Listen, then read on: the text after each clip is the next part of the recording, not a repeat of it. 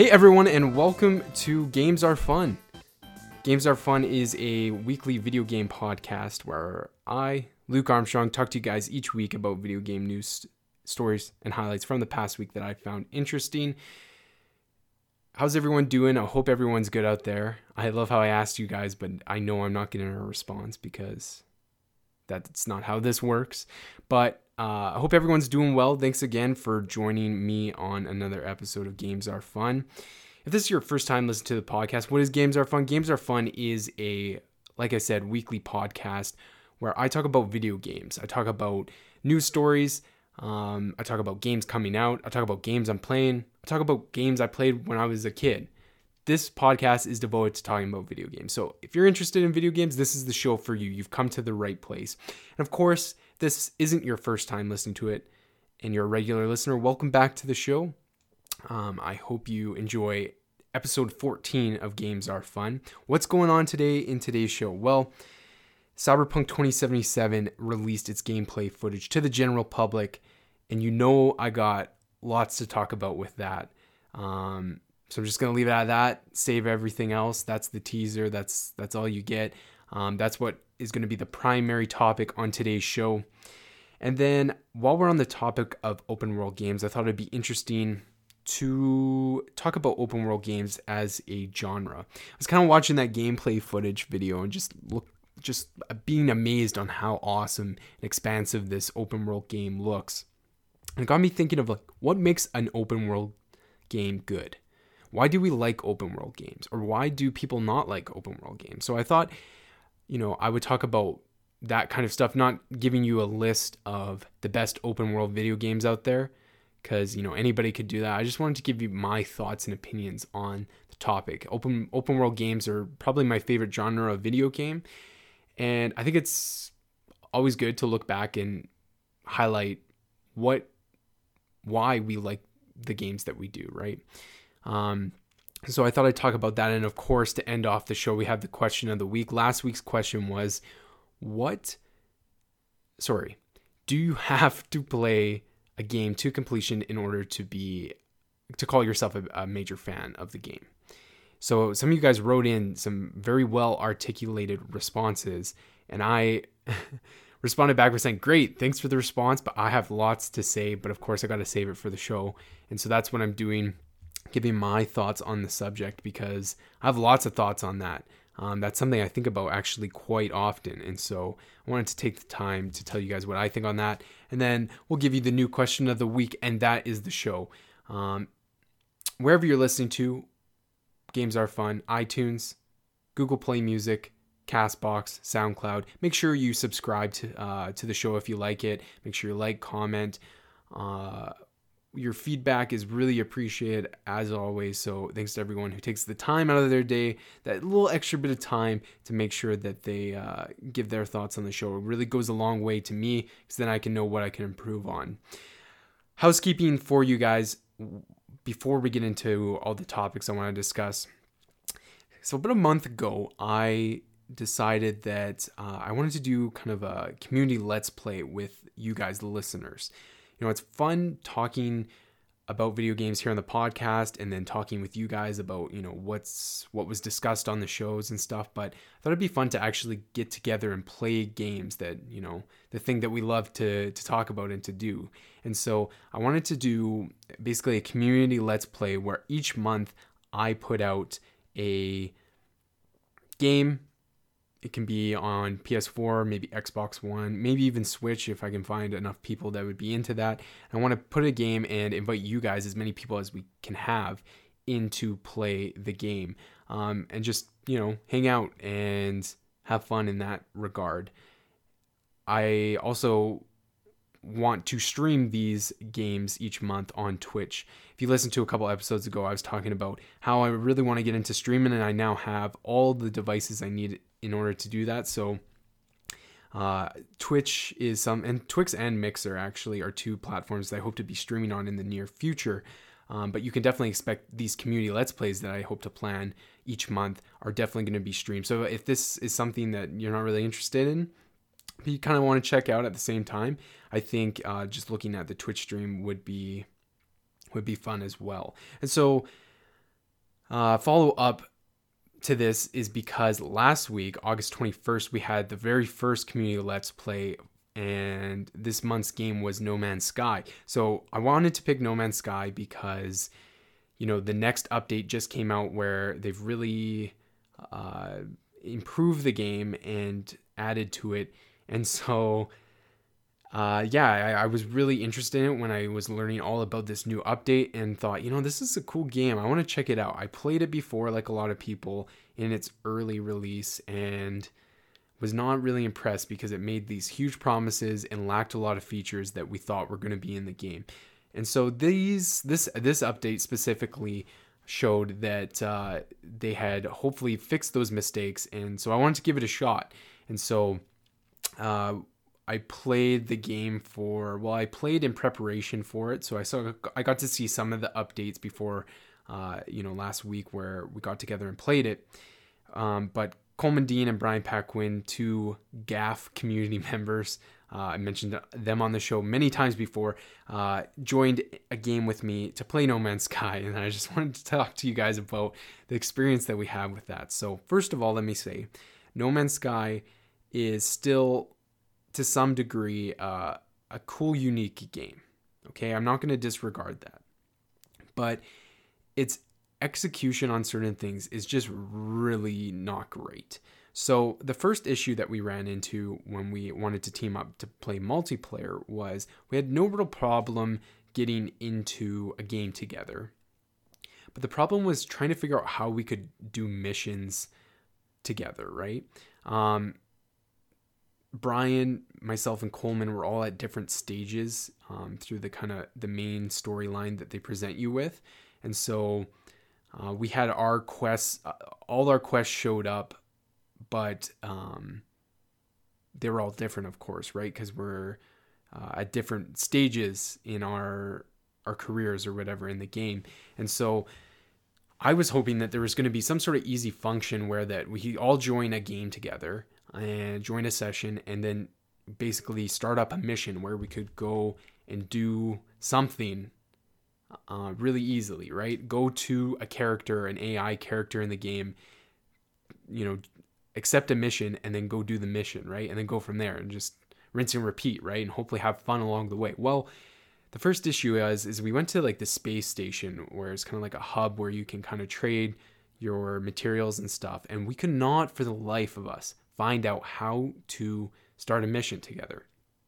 Looked it up online, looked it up on Reddit, looked it up on Google, looked at different wiki guides, and I even looked on the No Man's Sky website that basically outlined it. I can't remember the name of the spot you had to go to, but it listed where you had to go to start multiplayer missions.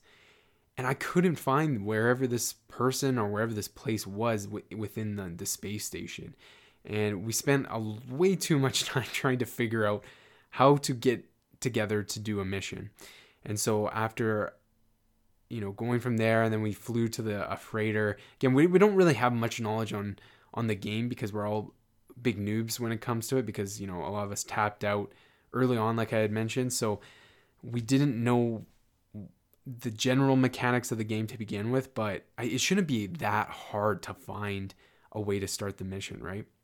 And so after we wasted a solid half hour or maybe even an hour trying to do all that, we decided, you know what? Screw this. Let's go into like sandbox custom mode and just mess around, right? So we did that, got into a planet, all three of us, and started building like crazy shit. Like it was just wild. You could basically have unlimited resources, so we could build, bases and stuff. And so you could also get all the vehicles. And so we built like jumps for our cars and stuff. Coleman built this big tower base that was just like legit. Like me and Brian turned around and Coleman Dean's got like a 10-story. Sorry, Coleman. I just got to call you by your full name. Coleman has a 10-story like nightclub with like LED lights going around it. It started to get pretty fun, right? When you could kind of mess around. But of course, that only lasts so long. I couldn't see myself doing that for too long because it gets repetitive, right? You can only build so much. You can only do so many things in custom mode. it eventually will get repetitive. So that was our experience. I just wanted to take the time to tell you guys about that in case you didn't watch the stream. We had some people come and check it out, but there was a bit of technical issues at the beginning because we couldn't figure out how to get party chat, like Brian and Coleman's voices, to show up on the Twitch stream.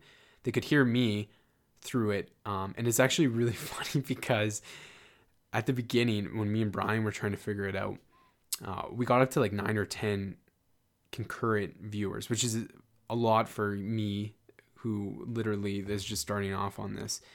And I don't know, maybe some of them were bots or just like spam accounts or whatever, but there was 10 people, and they were there for a little bit, probably just watching me and Brian trying to figure this stuff out. And then the second we started streaming, I think we averaged 3 viewers, which would have been me watching the stream while playing, Brian while watching the stream, and I think Coleman was watching as well. So when we got up to 4, we're like, oh, well, at least one person is watching us. But I mean, you're not going to get all the viewers on the first time. And yeah, so it's something that I still want to do each month, but we'll have to figure out what games. And of course, I want to make it accessible to not just people with PlayStation 4s. If you have an Xbox One, of course, I have an Xbox One.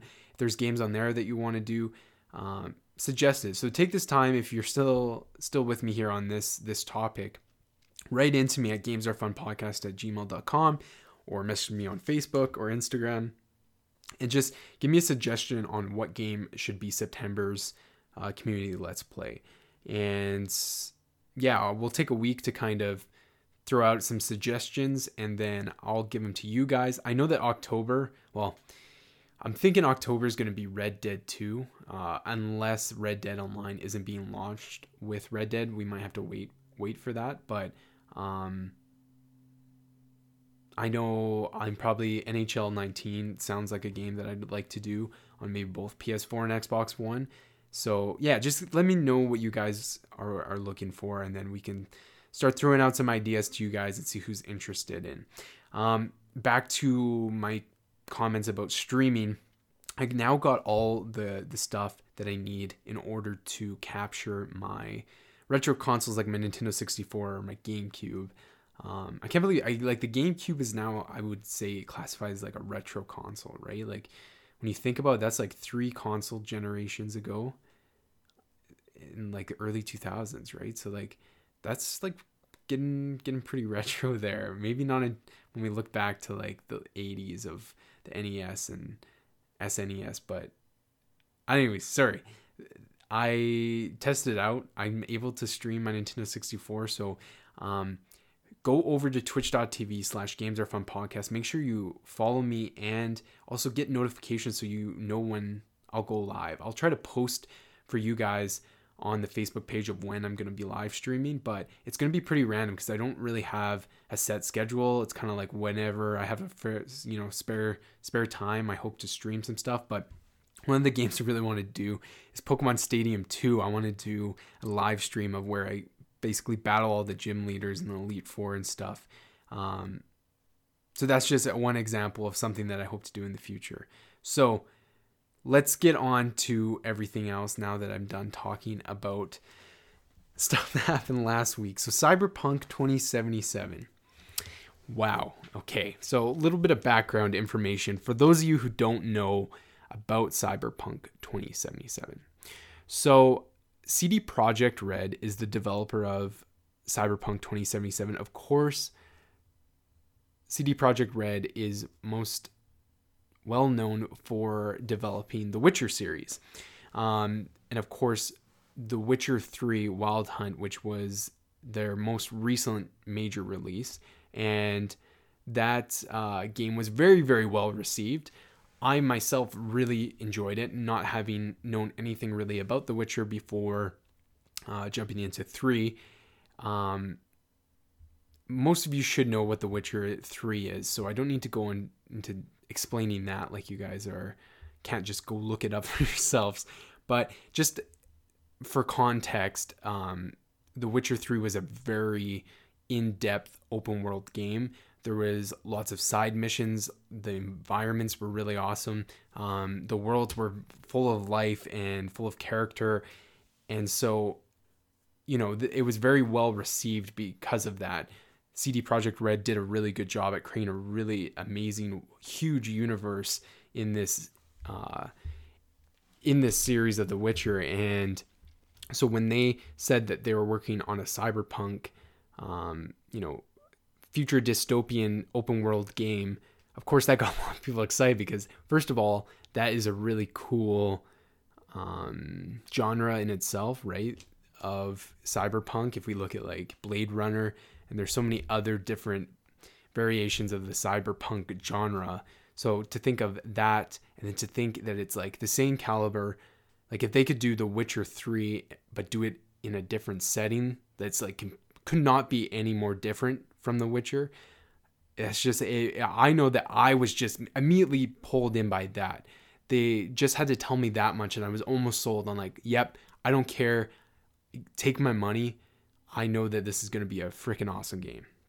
And so once they announced it, they had a short teaser trailer that was released a couple years ago. I don't know how long ago now. And then they kind of went quiet and did not mention anything about it for a long time. And that's, of course, because they were in development of it, or at least we hoped they were. And of course, E3 2018 came around and they actually showed a cinematic trailer on the Xbox stage, and they also had a live gameplay it was pre-recorded. It wasn't live, but it was gameplay footage that was shown to the gaming media and other people in the industry behind closed doors. They showed a demo, and so once they showed that to the media, of course the media was just like, this game is awesome. And so they tried to do lots of articles and videos talking about what they saw, but of course that only goes so much. So even today, take what I have with a grain of salt.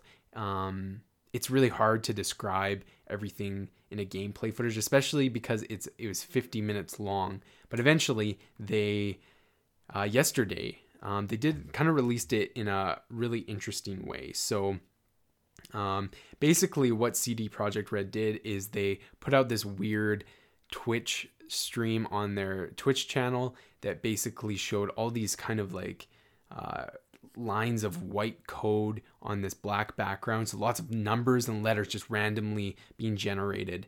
And then eventually after that went on for quite a while, for hours actually, it began to reveal the full playthrough demo of Cyberpunk 2077 that was shown at E3 2018. So they showed the same footage. Now, before I start talking about what I saw in the gameplay footage, pause this podcast right now and go watch the footage if you haven't already.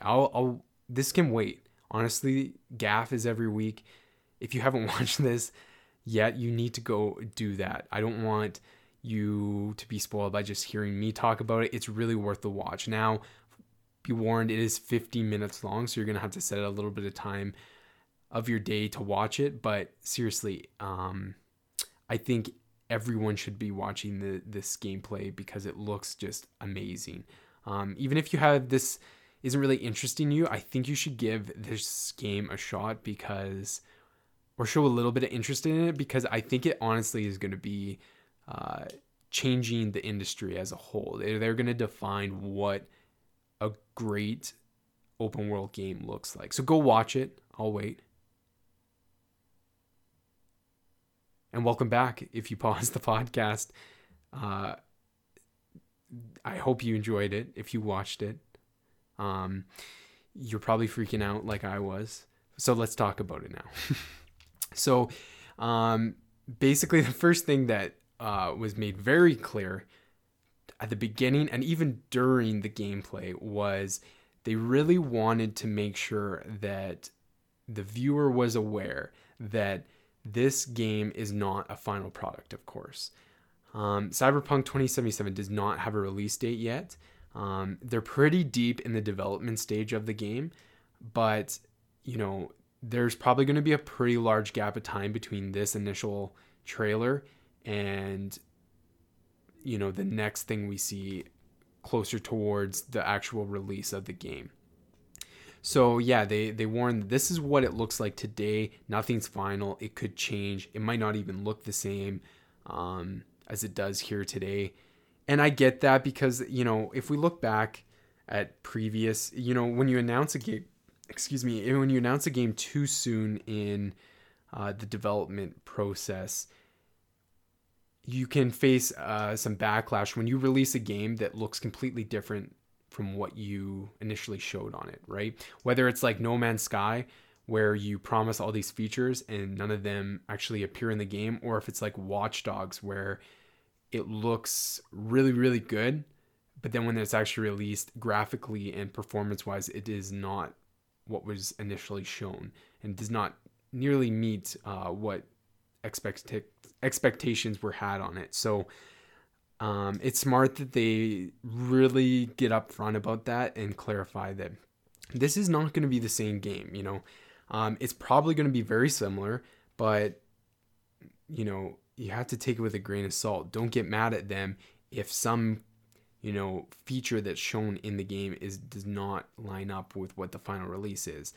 There's also going to be lots of stuff that didn't look like it was doable in the gameplay, and then when you finally get your hands on the game, there's much more to it and a lot more features than you had actually expected. So I guess it can work both ways, but I just thought that was kind of funny on how they really, really emphasized that, but very unsurprised with them addressing that right off the front. So the first thing I wanted to talk about was just how this game has a different feel, obviously, with its setting compared to The Witcher 3.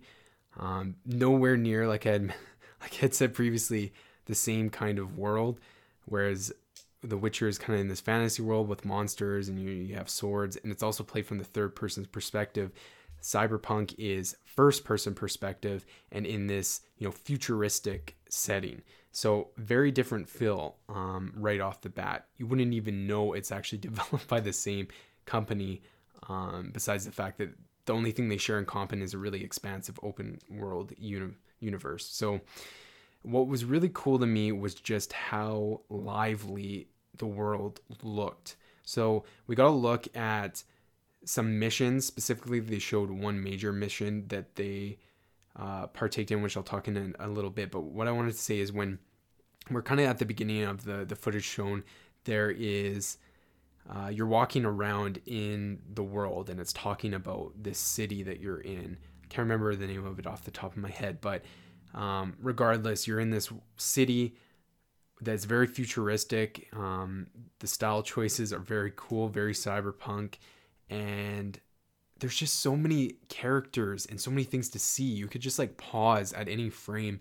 and look at the environment and look at the buildings and look at the people that were there, and all these people were interacting, and from my understanding, it looked like you could go up to any one of them and strike up a conversation.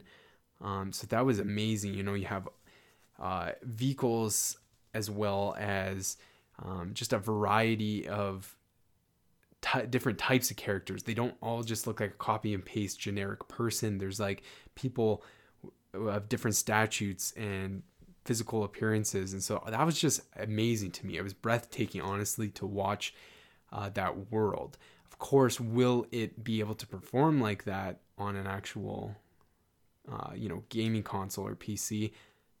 Here's hoping. I think they'll be able to pull it off, but that was just the one thing that really, really blew me away. And then the other thing was just how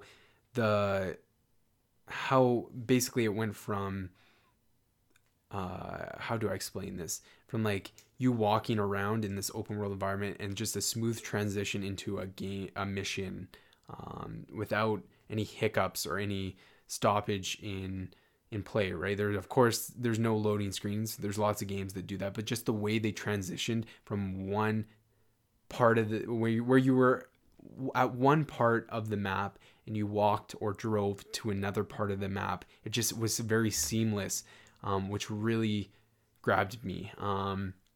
That was really cool.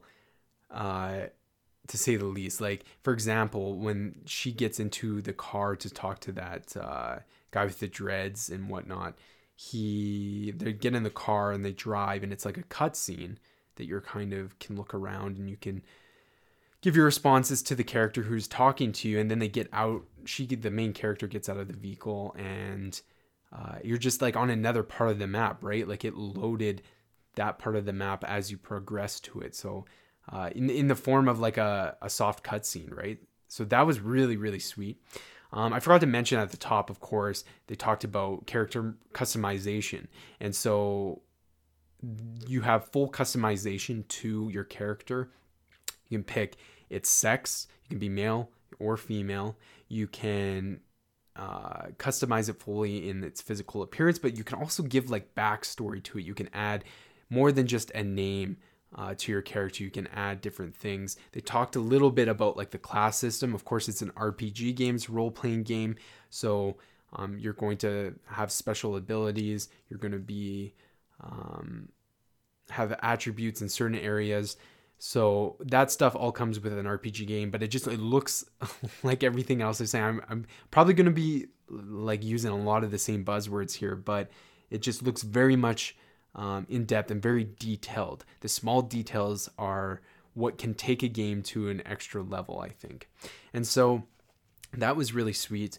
The combat that they showed off with the gunplay, right? The first person shooter element of it looks really cool. It looked very fast paced, very responsive. Of course, this is auto-generated in the sense that they're not actually, well, I'm sure they were controlling this character, but you never know with the trailer of how much of this is, code punched in a computer for a character to go somewhere, or if it's someone actually controlling that character. But it looked very responsive to me, the mechanics of it all. What was really, really cool was, I'm not going to go into the details of the specific mission that was shown, but I did want to highlight one thing that really stood out to me, and that was the sense of like choice on how to do things in a game.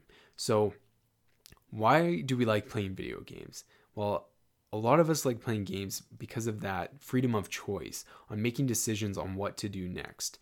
Sure, there are certain games that are very linear and hold your hand and point you in the right direction everywhere you go. And there's other games that give you no direction, but regardless, we like to be in control of which way we go, right? Whether that's just a matter of physically controlling the character on which way they're walking, or if it's in the sense of making up a decision when you're given, being asked to make a decision. So what was cool is when they showed this specific mission that they were doing, the narrator on the gameplay footage was talking about how you can use force to do a mission, or you can kind of go the course of playing it out cool, doing what was asked of you, or maybe you do a combination of the both, right? But what's sweet is that it could turn out very different depending on what you do, right? It's not, I don't know how, from the sounds of it, it sounds more expansive than just like, here's path A and here's path B, and regardless, it will end in the result of C or C 2.0 or whatever. Geez, that's a lot of numbers and letters. But I hope you get what I'm saying. Like, it's not like there's one or two decisions on how to get to the final result. The way they made it sound is that, everything you do can impact on what happens next, just like in real life. We don't know what's coming next, but our actions can really transform the future. And so that was really sweet, that freedom of choice in there. And it was just crazy, the amount of detail on this one specific mission. And so who knows if this is an example of like the main storyline mission. I don't know if side quests are going to be to the same level of detail, but to think that after this 50-minute clip was all basically centered around one mission, to think that that was one mission that you could do in a multitude of ways, and then at the end of it, there's probably so many more other missions to do that can take you into different parts of the world.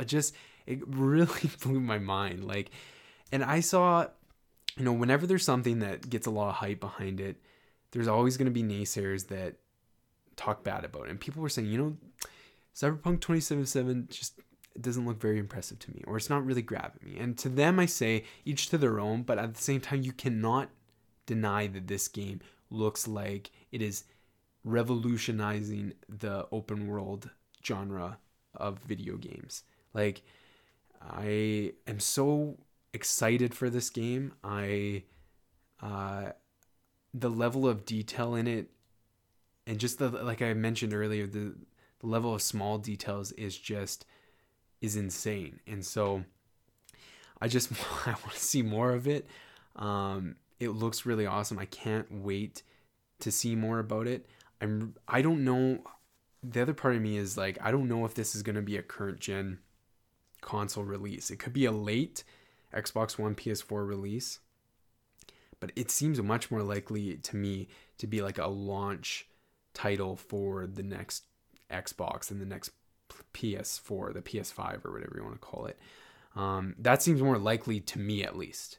So we'll see, I guess. Only time will tell. Time goes by fast. I remember when I saw the first trailer for Grand Theft Auto 5, I'm like, man, I need this game now. And then eventually it came out, and it's still being played today. So we'll have lots of time in between here and its release, but it will come sooner than later. Okay. I'm taking a breath now because that was a lot to talk about.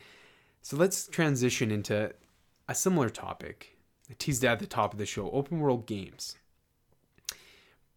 What makes them good and what makes them bad? So first I want to talk about, why do we like open world games? And my opinion on the topic is, I think the reason why some people, at least a large majority of gamers, are so attracted to open worlds is just, again, as I just said, that giving the freedom of choice, right? Giving the player the opportunity to go where they want in the game and do what they want. And so open worlds are great because it's like a very large environment where you can kind of choose your own path. If you want to just, mess around in the environment and do that, you can. If you want to focus on doing missions within the game, you can do that. If you want to do a mixture of the two, you can do that. It's just like there's so many possibilities. And I think that is what makes an open world game good, is giving a good balance between the two, giving an environment, giving the player an environment that is detailed, that has lots to do in it, giving the player lots of options of different missions they can do. If they want to just do the main storyline, they can, but if they want to do side quests and go explore the world in that regard, they can as well. I think that's what makes an open world game fun. And it's done well when they pay attention to the small details. Where an open world game can fall flat is when you have this big physical space that's really big, but there's nothing specifically to do in it. Something that kind of, a game that sticks out to me that fits that definition is L.A. Noire. Of course, Rockstar, powerhouse in the open world game genre with, Grand Theft Auto and Red Dead. L.A. Noire was a really cool concept, and I know that their focus was on like the interrogation and trying to solve the crimes and stuff, but you had L.A. in the 1930s, and I think it was 30s, maybe 40s, I don't know, around that time. And there's, only so much to do in that time period, but it was just this big open world where you couldn't really do anything. You couldn't really go into buildings. All the cars drove basically the same way.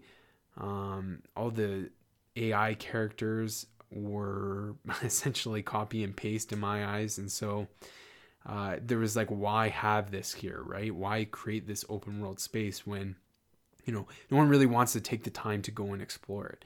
And so, yeah, I think that's something that developers should look at. They shouldn't just be making an open world game for the sake of making a wide open space for characters to walk around in. I was thinking of, like, I just played Shadow of the Colossus, the remake of the PlayStation 2 game. Really cool game. Mechanics of the game are a little dated. My criticisms to it was the controls were kind of wonky, and apparently they're improved from the PS2 version, but not the focus I'm trying to talk about here. The game centered around defeating these colossi that were in this open kind of environment. And what was annoying to me is that you would have to get to the colossi by pointing your sword in the air and following the lights. The light would shine on where your next colossi that you had to beat was located. And it had this big environment that was just empty. And so it was like, I get that, it's PlayStation 2. It's not, they're not necessarily have the development to be able to make something with lots of detail, but it's just like, why have all this open space when you can at least add some sort of extra elements to make it more fun and give a better experience to the player. So yeah, I think that's what, going back to Cyberpunk, it's just, I think that's what really helps with Cyberpunk to sell to the player, is the fact that there's so many things to do. You're really going to get your money's worth and your time's worth by exploring these environments. So the other thing that I think of when I think of open world games is, I think the reason why some people don't like it, and again, I'm not speaking for everybody, this is just my thoughts around this subject, is it can be really overwhelming. I know that when there's a game that is very linear and has, objectives that I can kind of check off like a checklist, I do like those games as well, because sometimes giving me the option to do whatever I want can be really overwhelming. It's like, okay, well, where do I start? Or there's so many things to do here. I feel like I'm never going to be able to complete this game. And so that's too daunting for me. I'm going to back out, right? And to be honest, as someone who is really a big fan of open world games, I have felt like this at times. I can't give you specific examples of games, but there's definitely been a ton of them where I have experienced a lot of times where I have, just not wanted to continue playing the game because it just felt like it was never going to end. So I think, again, if there's a balance of just all these elements, it can really, really make an open world game more widely accessible to players. So I just wanted to talk about that stuff with you guys because it was just a topic that came into my head when I was watching the gameplay footage. And yeah, so let me know what you think about open world games. I'm interested to see you guys, the listeners. Do you like open world games? What is one of your most favorite open world games and why? I'd like to know kind of the reasons on why you don't or do like an open world game. Okay, now moving on to the question of the week. But before we get to this week's question, we got to listen to your guys' responses of last week's question. So the question last week was, do you have to complete a game completely in order to consider yourself a fan of it? And so, yeah, it's a bit of a tough question because I think people are kind of split on what they think about it. So Brian Paquin, you know him, the GAF community member, never misses a pod. He wrote in and says, to be honest, I have to say yes. You can't call yourself a diehard fan if you haven't finished the game. But I remember loving games because I couldn't beat them. Super Meat Boy is a great example. I'm like 98% complete, but I fucking love that game and call myself a fan. Can I tell you every detail of the game? Hell no, but I freaking love it. Or here, take my beloved Pokemon franchise. I'm pretty sure I couldn't get past Surge when I was like 6, but I could tell you everything about Pokemon like it was my day job. So no, you can't call yourself a diehard fan of a game if you haven't finished it, but you can be a fan and even call it your favorite game. Here's my twist. Can you call yourself a diehard fan if you haven't reached a game's true ending? A la Halo 3? That's my French. You like that, Brian? It sounds like I said like Allah. Because I definitely beat Halo 3, call myself a fan, but because I didn't get the real ending, I feel like I'm not in the same category as those who did. Of course, he's referring to beating Halo 3 on Legendary to get the true ending, not just the ending you receive for beating the game on easy or normal. And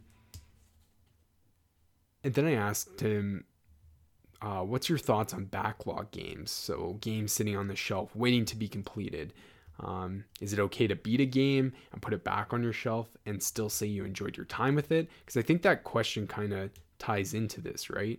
It's a good question. I have so many backlog games. I think about games in terms of entertainment. If I didn't finish it or feel like finishing it is a chore, then I'm no longer entertained. So why go back? They already have my money. I don't owe them the completion. So in my view, it's hypocritical if you haven't finished a game and shelf it while still calling yourself a true fan of the game. Side note, my current backlog game is the new South Park game. I find the game super entertaining and am a fan, but I haven't finished it and I don't know when I will.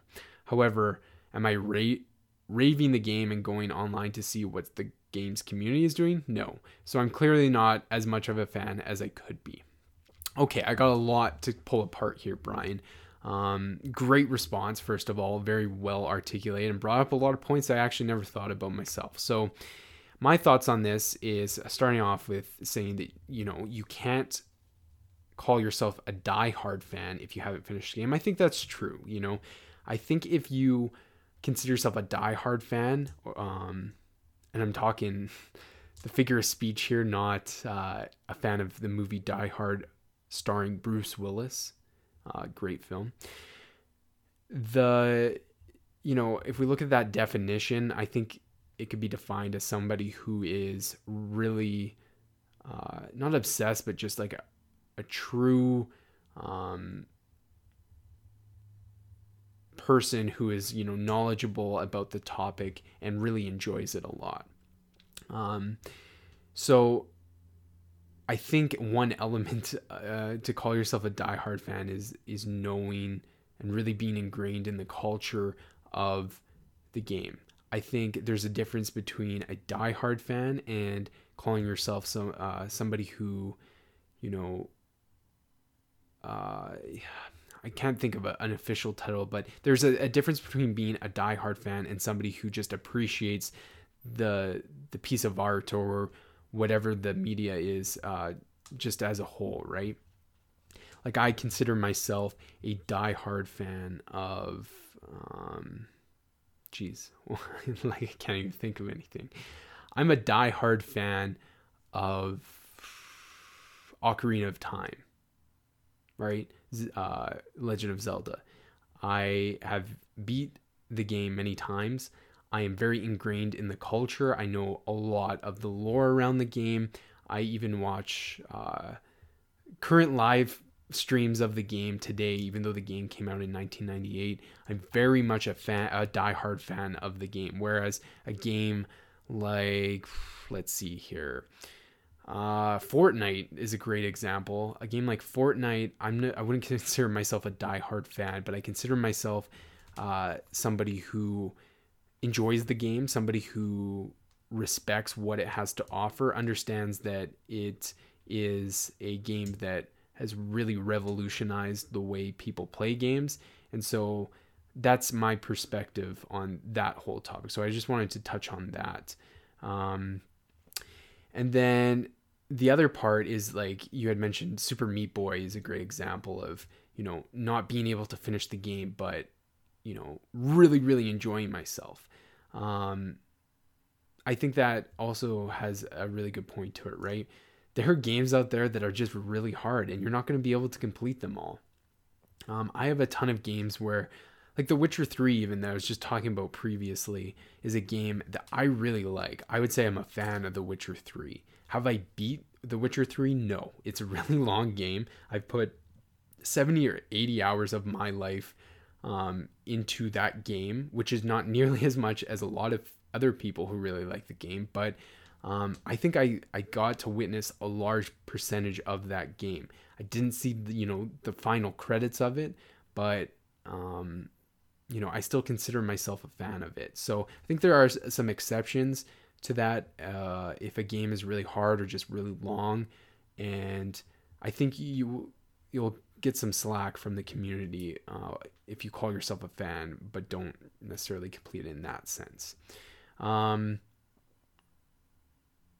So yeah, you say here, so no, you can't call yourself a diehard fan of a game if you haven't finished it, but you can be a fan and even call it your favorite game. So again, going back to the definition of diehard fan versus just a regular fan, I think that's fair points. I'll give that to you there. And then backlog games that I was talking about there. So this is something that I actually get anxiety over. I think about all the games I have on my freaking shelf. All the games that are in my digital library on my Xbox One and my PlayStation, and there's just so many that I have not beat. And it stresses me out because every time I buy a new game, that's a new game that could potentially make its way into the backlog. So I do get a little stressed over this topic because there's so much great content available to me, but I'm like choosing not to play it. But I think that's okay. I think that's another topic in itself. So maybe I'll save it because I wanted to do a whole episode on that. So maybe I won't go into that too much.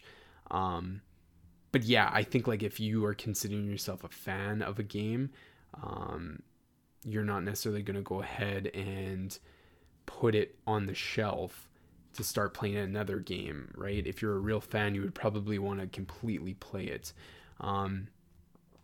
So yeah, I had more thoughts into this, but as you can see, I'm stopping myself because this is some good content for the future. And something I want to actually devote a whole episode to is talking about backlog games. So again, Brian, thanks for your response. Top notch as usual. Let's move on to Coleman. You know him, Coleman Dean.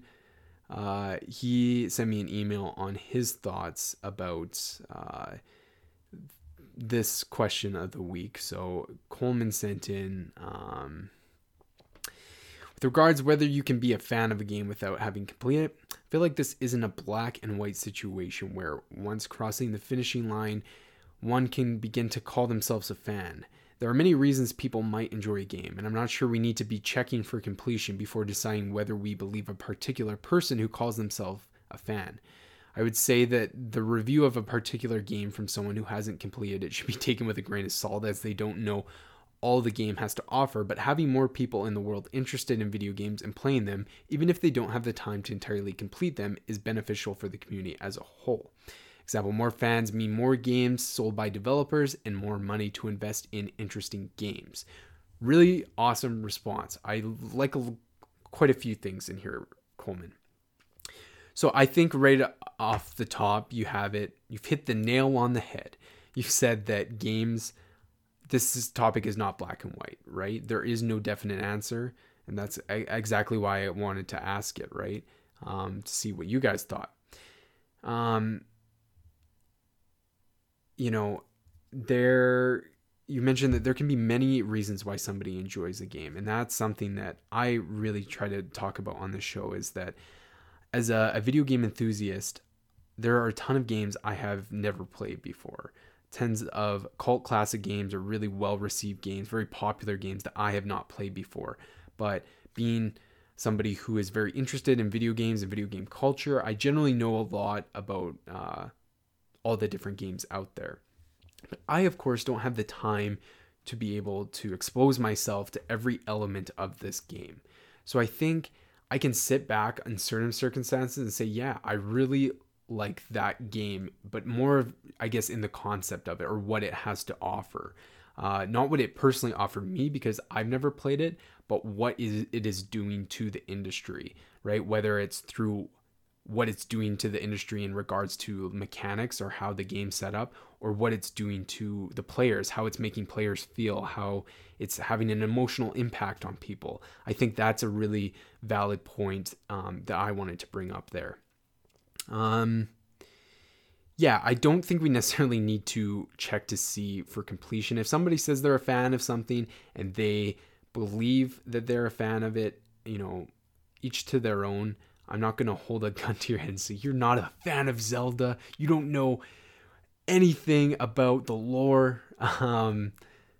If they say they like Zelda, I'll take their word for it. But if that person, like Coleman said, wants to give a review of the game and tell me why it's bad or why it's good, I think that's when I need to pull myself back and say, hey, maybe I should be looking at somebody who is much more educated in what this game has to fully offer.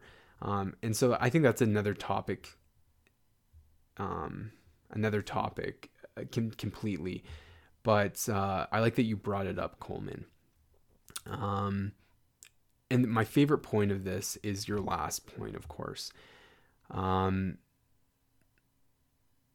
that is, having more people in the world interested in video games is something that we want, right? As gamers, we want people to see how much games have to offer. This is why I'm doing this podcast, is so I can share with my family and friends and everyone out there listening that games are really more than just images on a screen and you pressing buttons to change those images on the screen. There's just so much more to them than that. And I think that if we allow people to take whatever time they need, whether it's a small amount, like an hour or two, to try out a game and say they liked it, I think that's fair. I think, again, what Brian brought up is just like, I think that really you then have to kind of also not necessarily take that person's word if they call themselves a true fan, but I mean, at least you realize that somebody is experiencing the medium that is video games. If I would rather have more people playing games for a small amount of time and not seeing them to completion, so checking out a game for a couple hours and then moving on to another one, then I would having everybody complete games, or a small amount of people completing games, because the more people that play games, and Coleman said it, more fans mean more games sold by developers, because more money in the investors' pockets, which means more new interesting games to come out in the future. We're seeing it right now. There's so many games out there because I think the gaming world is growing to really high levels, and we're seeing that by all these great games coming out. Kind of going on a tangent here, so I'll try to bring things back, pulling the reins here. I've kind of summed up my general thoughts on it, but I think that I don't think you have to complete every game you play. I sure as hell don't. So don't feel bad, and don't feel like you can't say that you're a fan of it. If you've been entertained, if you enjoyed yourself, I think at that point you can call yourself a fan. But don't call yourself somebody who is an expert or a diehard fan, like we had mentioned, of the game, if you haven't really seen everything it has to offer, right? And that's where I'll leave that whole thing. So let's ask, before we drag on the show too long here, we're almost at an hour. The question of the week this week is, hold on, let me think about it for a sec. This is the prep work I do. I think of the question in the moment. Actually, no, what I wanted to ask you guys is, what do you think is more important in a video game? Is it the mechanics, so the graphics, the way the game performs, the mechanics in the regards of how your character moves or what you do physically in the game? Or is it the narrative, the story behind it? It's to get you kind of thinking about this in a wider range. Do you prefer a game with really good graphics, or do you prefer a game that has a really good story? Is a game better if it has a really, really good story but not great mechanics? Is a game better if it has really good mechanics but a so-so story? I think you kind of get the point here. I just want to know what you guys think, or what you hold more to be more important to you personally. I know that everyone's going to have a different opinion, and that's why I'm asking it. So I'll share my thoughts on that next week once I get your guys' responses. So that's it. That's the episode this week. I'm sure I went on a lot of tangents there. I'm definitely not going to replay this before I upload it because it's an hour long and I want to get this up. So thanks to everyone who has listened to the full podcast. If you're still listening here at the almost hour mark, I really appreciate you hanging on and hearing what I have to say on today's topics. Of course, as usual, if you have any comments, concerns, questions, feedback, send them to gamesarefunpodcast@gmail.com or reach out on Facebook, Twitter, or Instagram. And yeah, we will talk to you guys next week, Tuesday, as usual, 10 a.m. Yeah, okay. Thanks, guys, and we will talk to you later.